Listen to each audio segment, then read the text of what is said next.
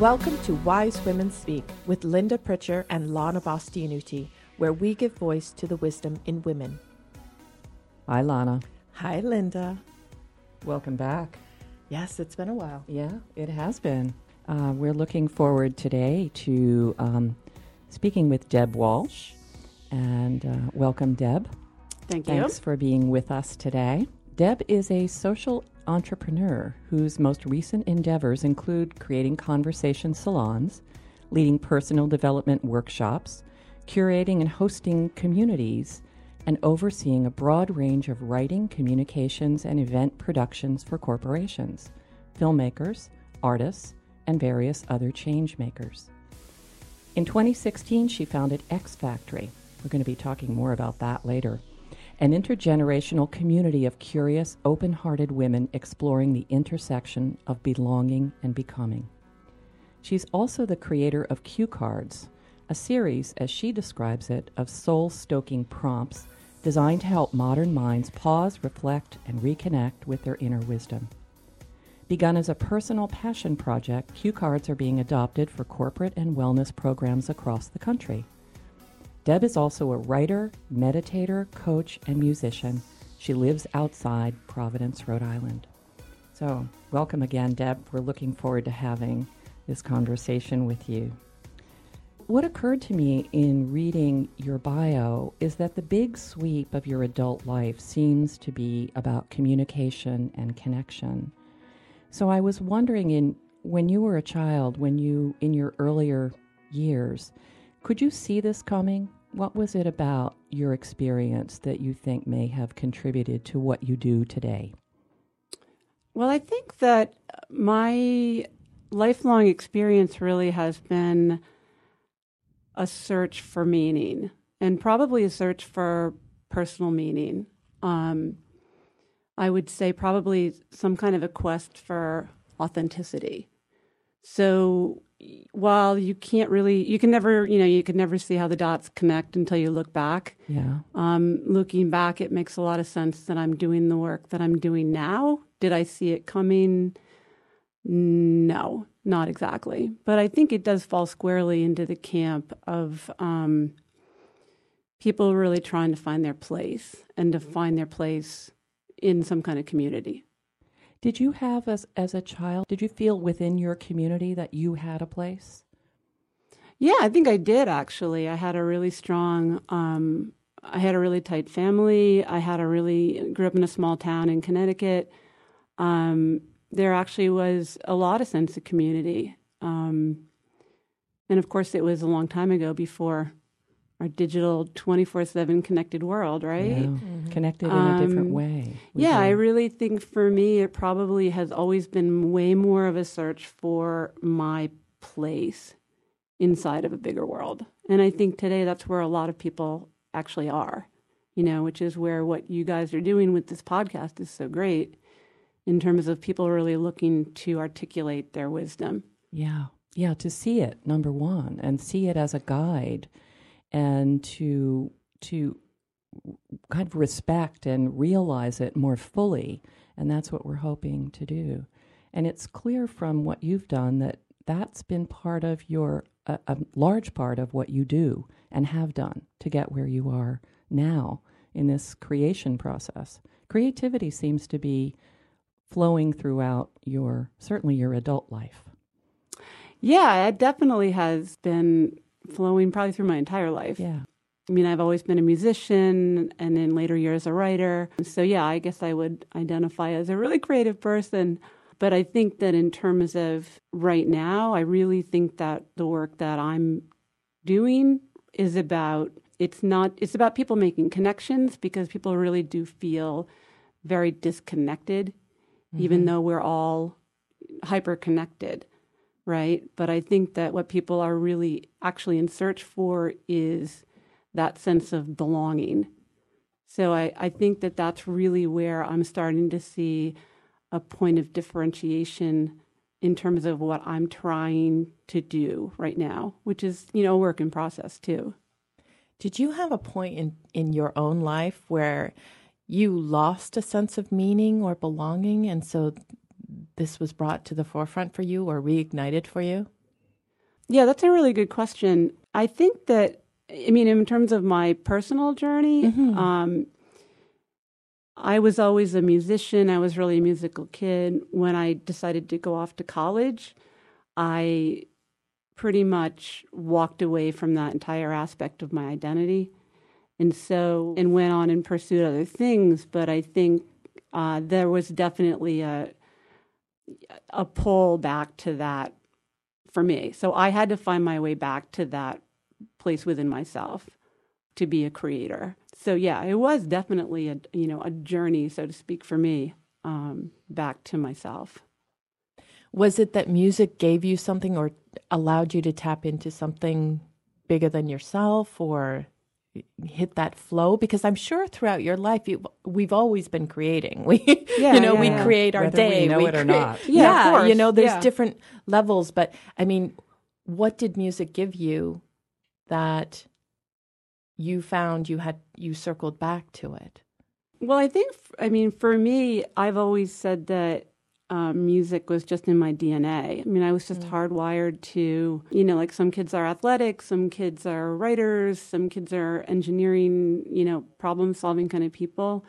It was just absolutely in my veins. I started playing the piano when I was 5. I didn't really even know any other way to express myself.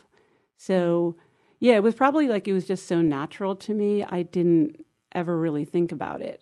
Like a lot of things, and then you don't really think about it until you walk away from it. Yeah. And then, I'm sure a lot of people's early midlife kind of, you have periodically have those sort of come to Jesus moments, like, why am I here? For me, at the time, I was working as a publicist and I was doing all kinds of social media consulting and things like that. But I realized that there was just a huge part of my identity that wasn't forward-facing in any way. So for me, it just became really important to figure out how to bring that back to life, and then, along the way, slay a whole lot of dragons, for why that had gone away in the first place. Was your family musical, or was this just like you were the lone wolf? Lone wolf. I mean, my dad was a very successful business person in his career, but he was also the choir director in our church for 30 years, and he played the piano, and he was this handsome leading man guy who was in all the musical theater productions in my little hometown in Canton, Connecticut. And both of my brothers, my mom sang in the choir. She was a teacher. And both of my brothers actually are very, very talented musicians. They didn't pursue that as careers, but they both have, always been musicians, guitarists, bands. My younger brothers are really gifted jazz pianists. They both, owned recording studios. So there's a lot. Yeah, there's a lot in really a musical in family. my immediate family. Yeah, for sure. It's funny how we sometimes close off certain parts of our lives thinking we've either outgrown it or we need to get serious about stuff and pursue something, or somebody tells us something. I mean, I have a really good friend who same thing happened to her. She kind of shut down her music, and she played piano and she sang as well. And then when she reopened it, just her whole life expanded. Like, it infused every part of her life, and she felt alive again. Yeah, it's really hard to, I mean, Linda knows this. I ended up on a soapbox after I kind of went through my own journey back to myself, and I, talked to a lot of parents and a lot of kids actually who were really afraid of pursuing, some kind of creative career. And I didn't do it. I could have done it, but I didn't do it. And I always say to people, it's a lot harder to try to be who you aren't than to try to actually become who you are. And I think that a lot of kids and people in that creative vein, it gets a bad rap. I think that it's harder, more arduous, more tricky, less financially rewarding. And yeah, it's hard, but like I've always said to a lot of people, it's really hard to be an accountant if you're a musician. Yeah. So it's harder to be who you aren't. So many people struggle with that. They become the accountant instead of the musician. And then you hear it all the time, right? You hear it all the time. Yeah. And somewhere along the line, many of those people, but not all, change gears, decide that they want to put aside other things and return to that longing, that peace that that they left behind. That's part of that search. Yeah, I remember reading a book by there's a writer by the name of Stephen Cope, and he worked for many years at Kripalu. I'm not sure what he's doing now, but he talks about his years at Kripalu, watching tens of thousands of people coming through the doors of that iconic institution, and saying I would guess that upwards of 75% of all the thousands of people that walk through this door every year say that they're looking for their voice.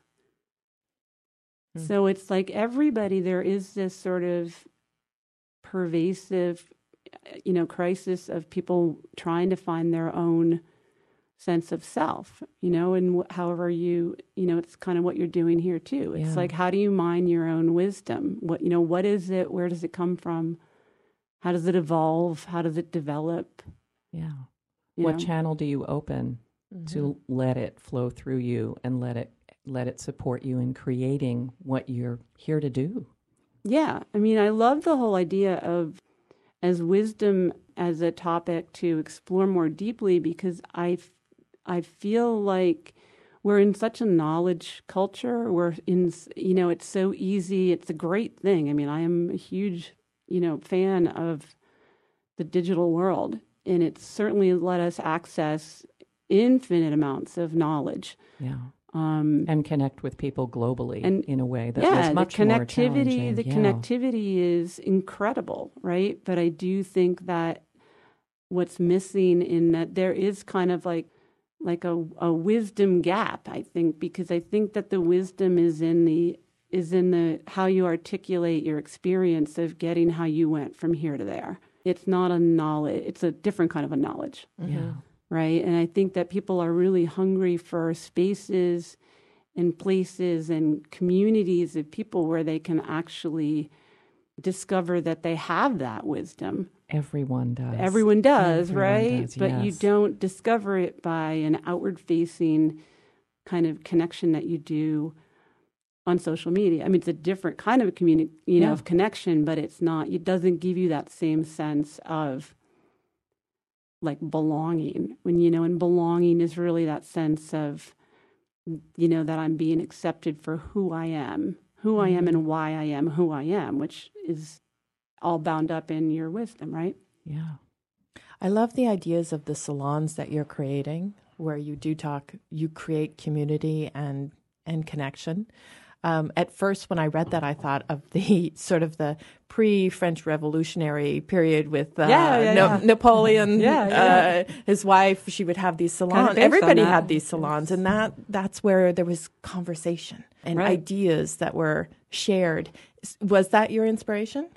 I mean, initially, sure. The genesis of what I'm doing now was an earlier iteration of the same thing, but it really was me saying, there's all these women in particular. I mean, there are men too, but in this case, it was me seeing so many women of so many different ages really, really feeling like they were siloed, in a sense. They were either like within their group of 20, 30, 40, 50, or 60-year-old people, but you never really having that sense of literally like around the table with a bunch of other wise women sharing those kinds of perspectives and experiences and drawing out each other's, fears and challenges and stuff like that. So, yeah, I mean, you think about how those salons in Paris in the way back were really intellectual,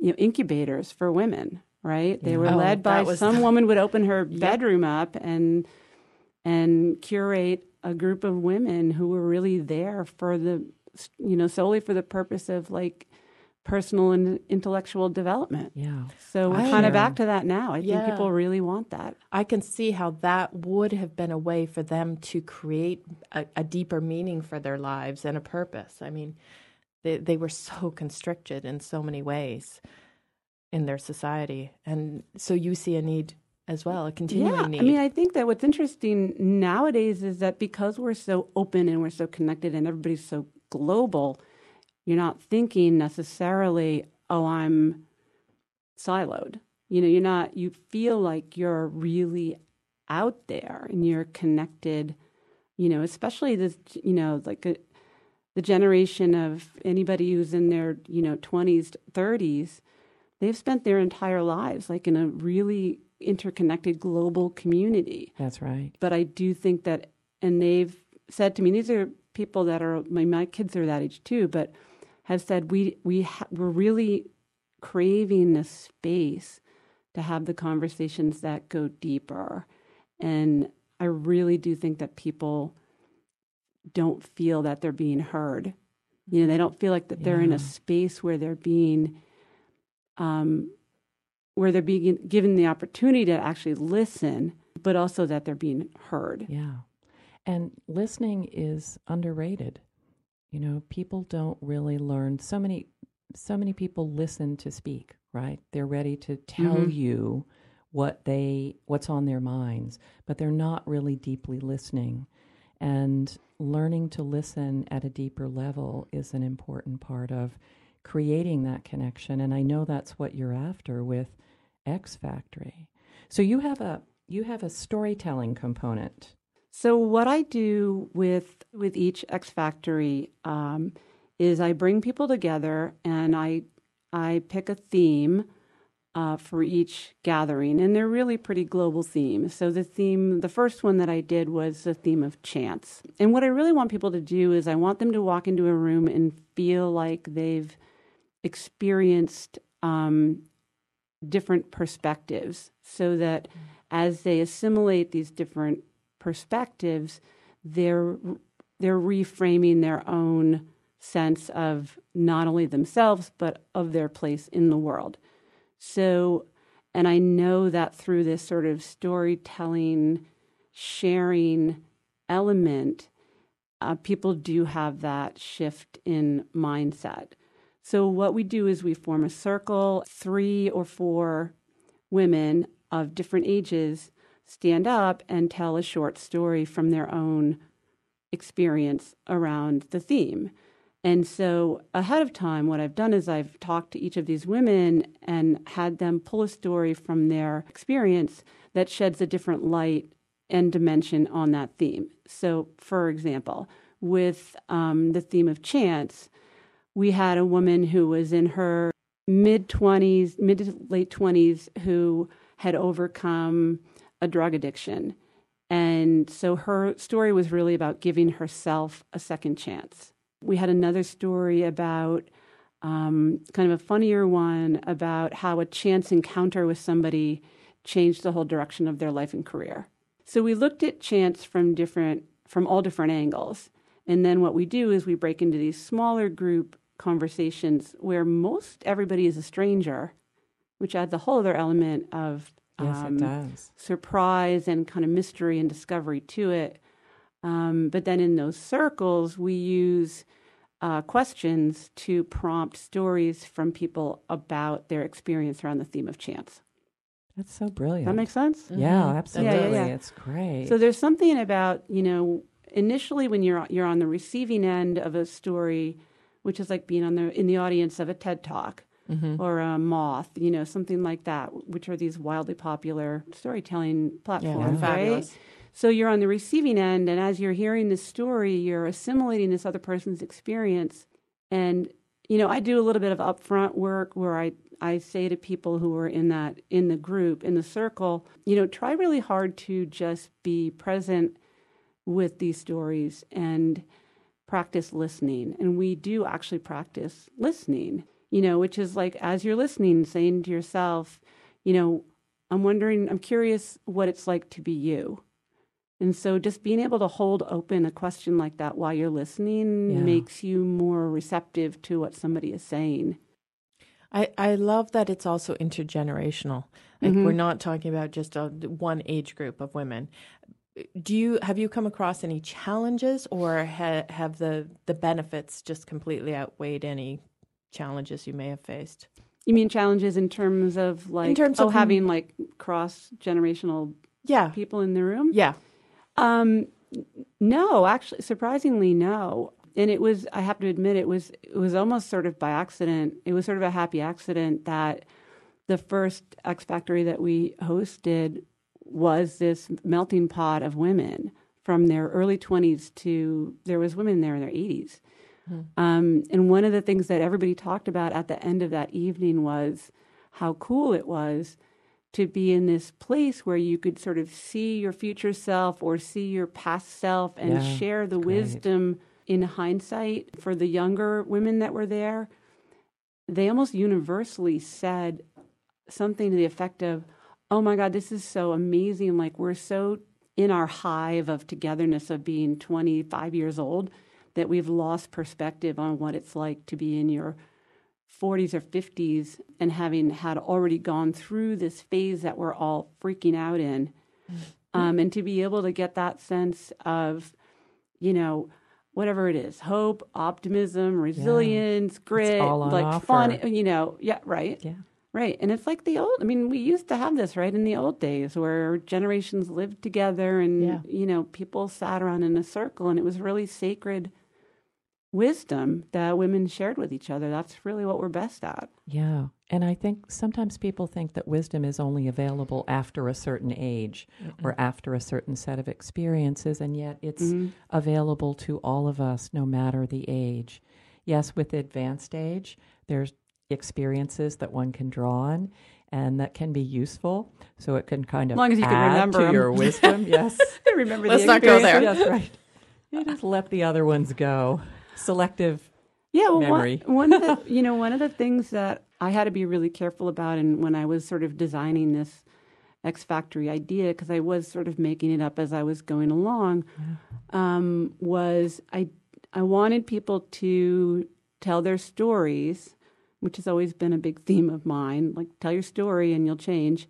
But I didn't want people to feel like they didn't have a story to tell unless they had overcome some horrific, illness or been hit by a bus or had some terrible, experience. Your experience growing up with two brothers could have a profound effect on your life story. Absolutely. So I had to make sure that in this gathering and in the sharing that people felt really okay with telling stories that weren't these sort of life or death ones, because that's a really fast way to shut people down and say something like, oh, I don't have anything to say because my life has been pretty, flat. I remember in one of my earlier events, a woman told a story about her decision to let her hair go gray.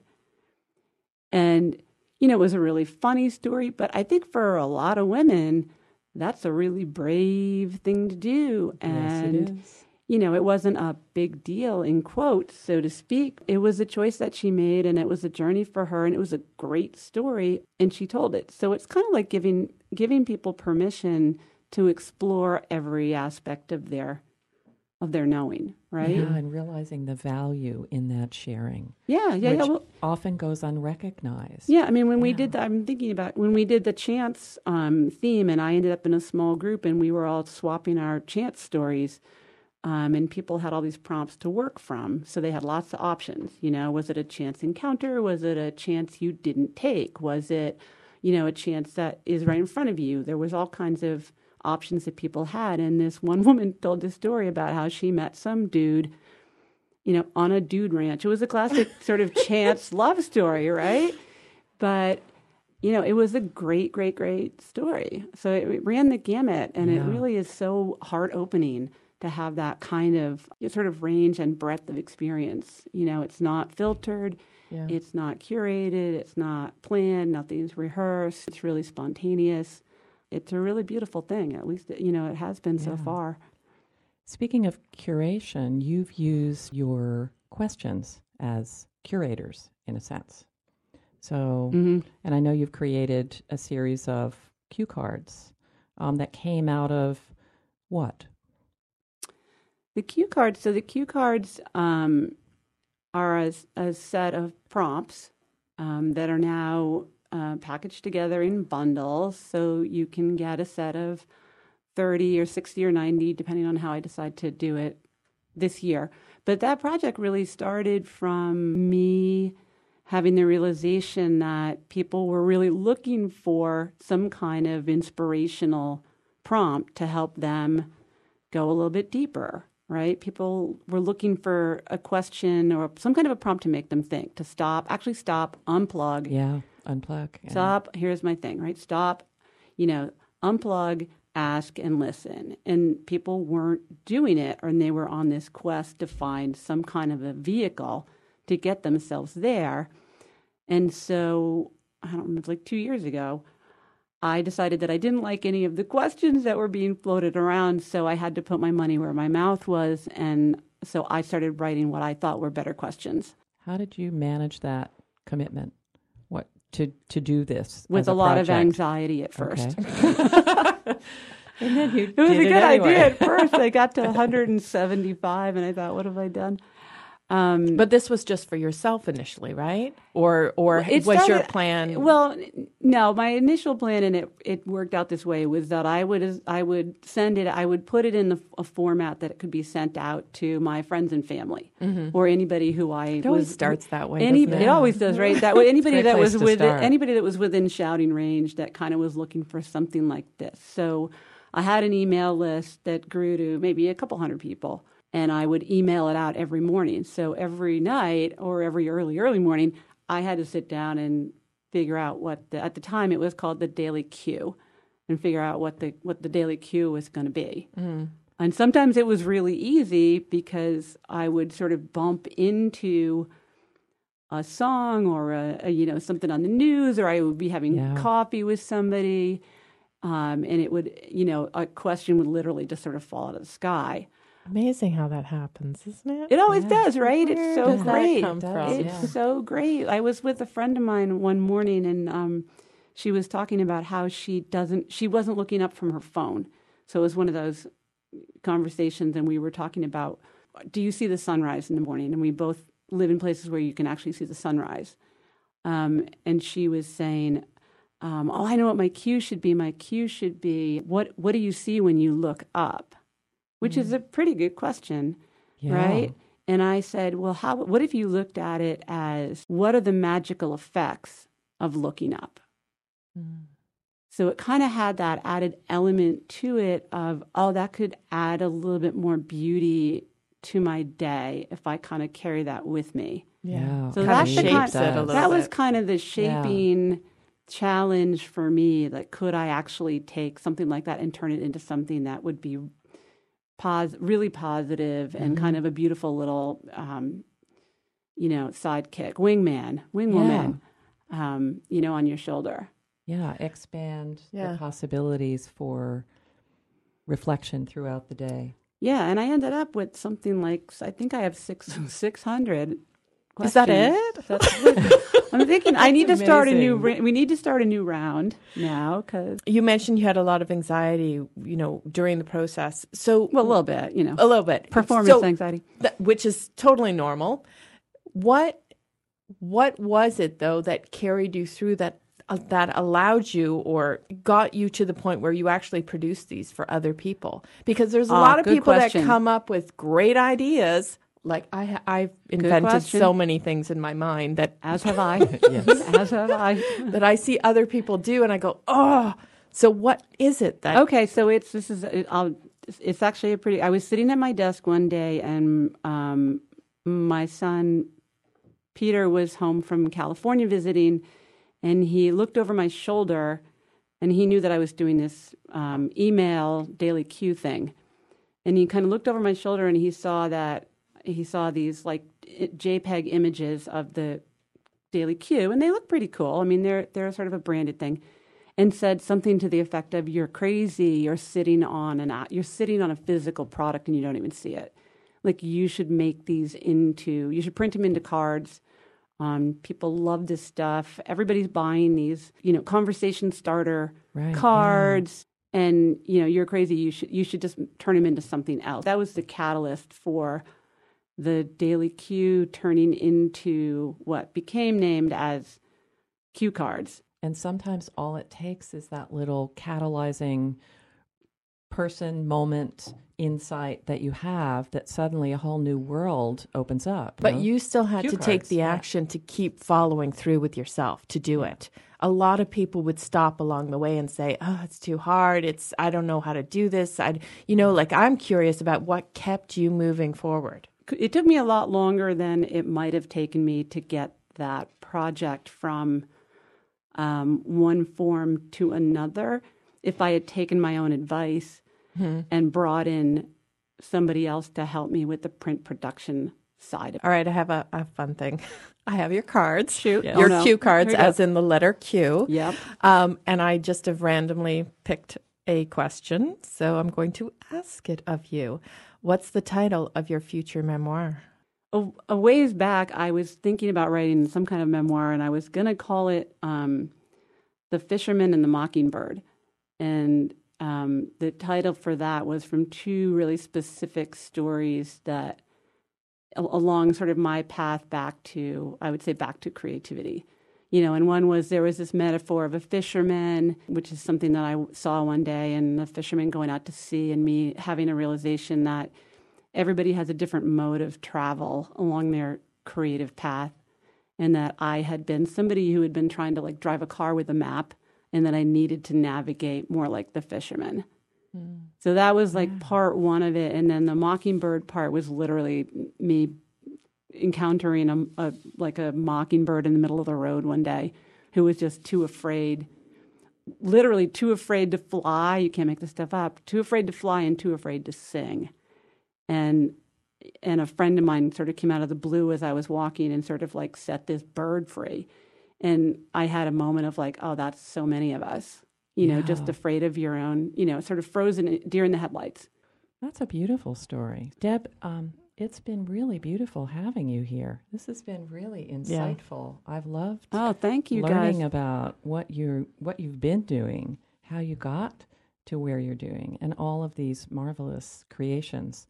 And whatever you're going to create in the future, we're going to stay. I'm excited to see it. Well, thank you for having me. And I know that you guys will come and you can share your story about creating this podcast. And I think what we've seen with creating this podcast is that it can be that easy. So funny. Okay, Linda. So funny. We're going to decide whether we're leaving this in the podcast or taking it out once we get to the editing room.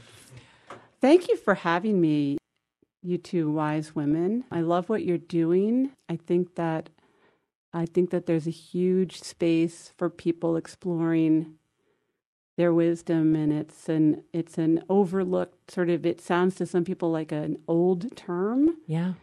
But it's really so current and so contemporaneous, I think, with what people are really looking for. They're really looking for that kind of deep understanding, and I think what you're doing is really important. Deb, how can people find you? They can go to xfactory.life, which is actually a new website that's going to be should be up now. And we have programming out 6 months now.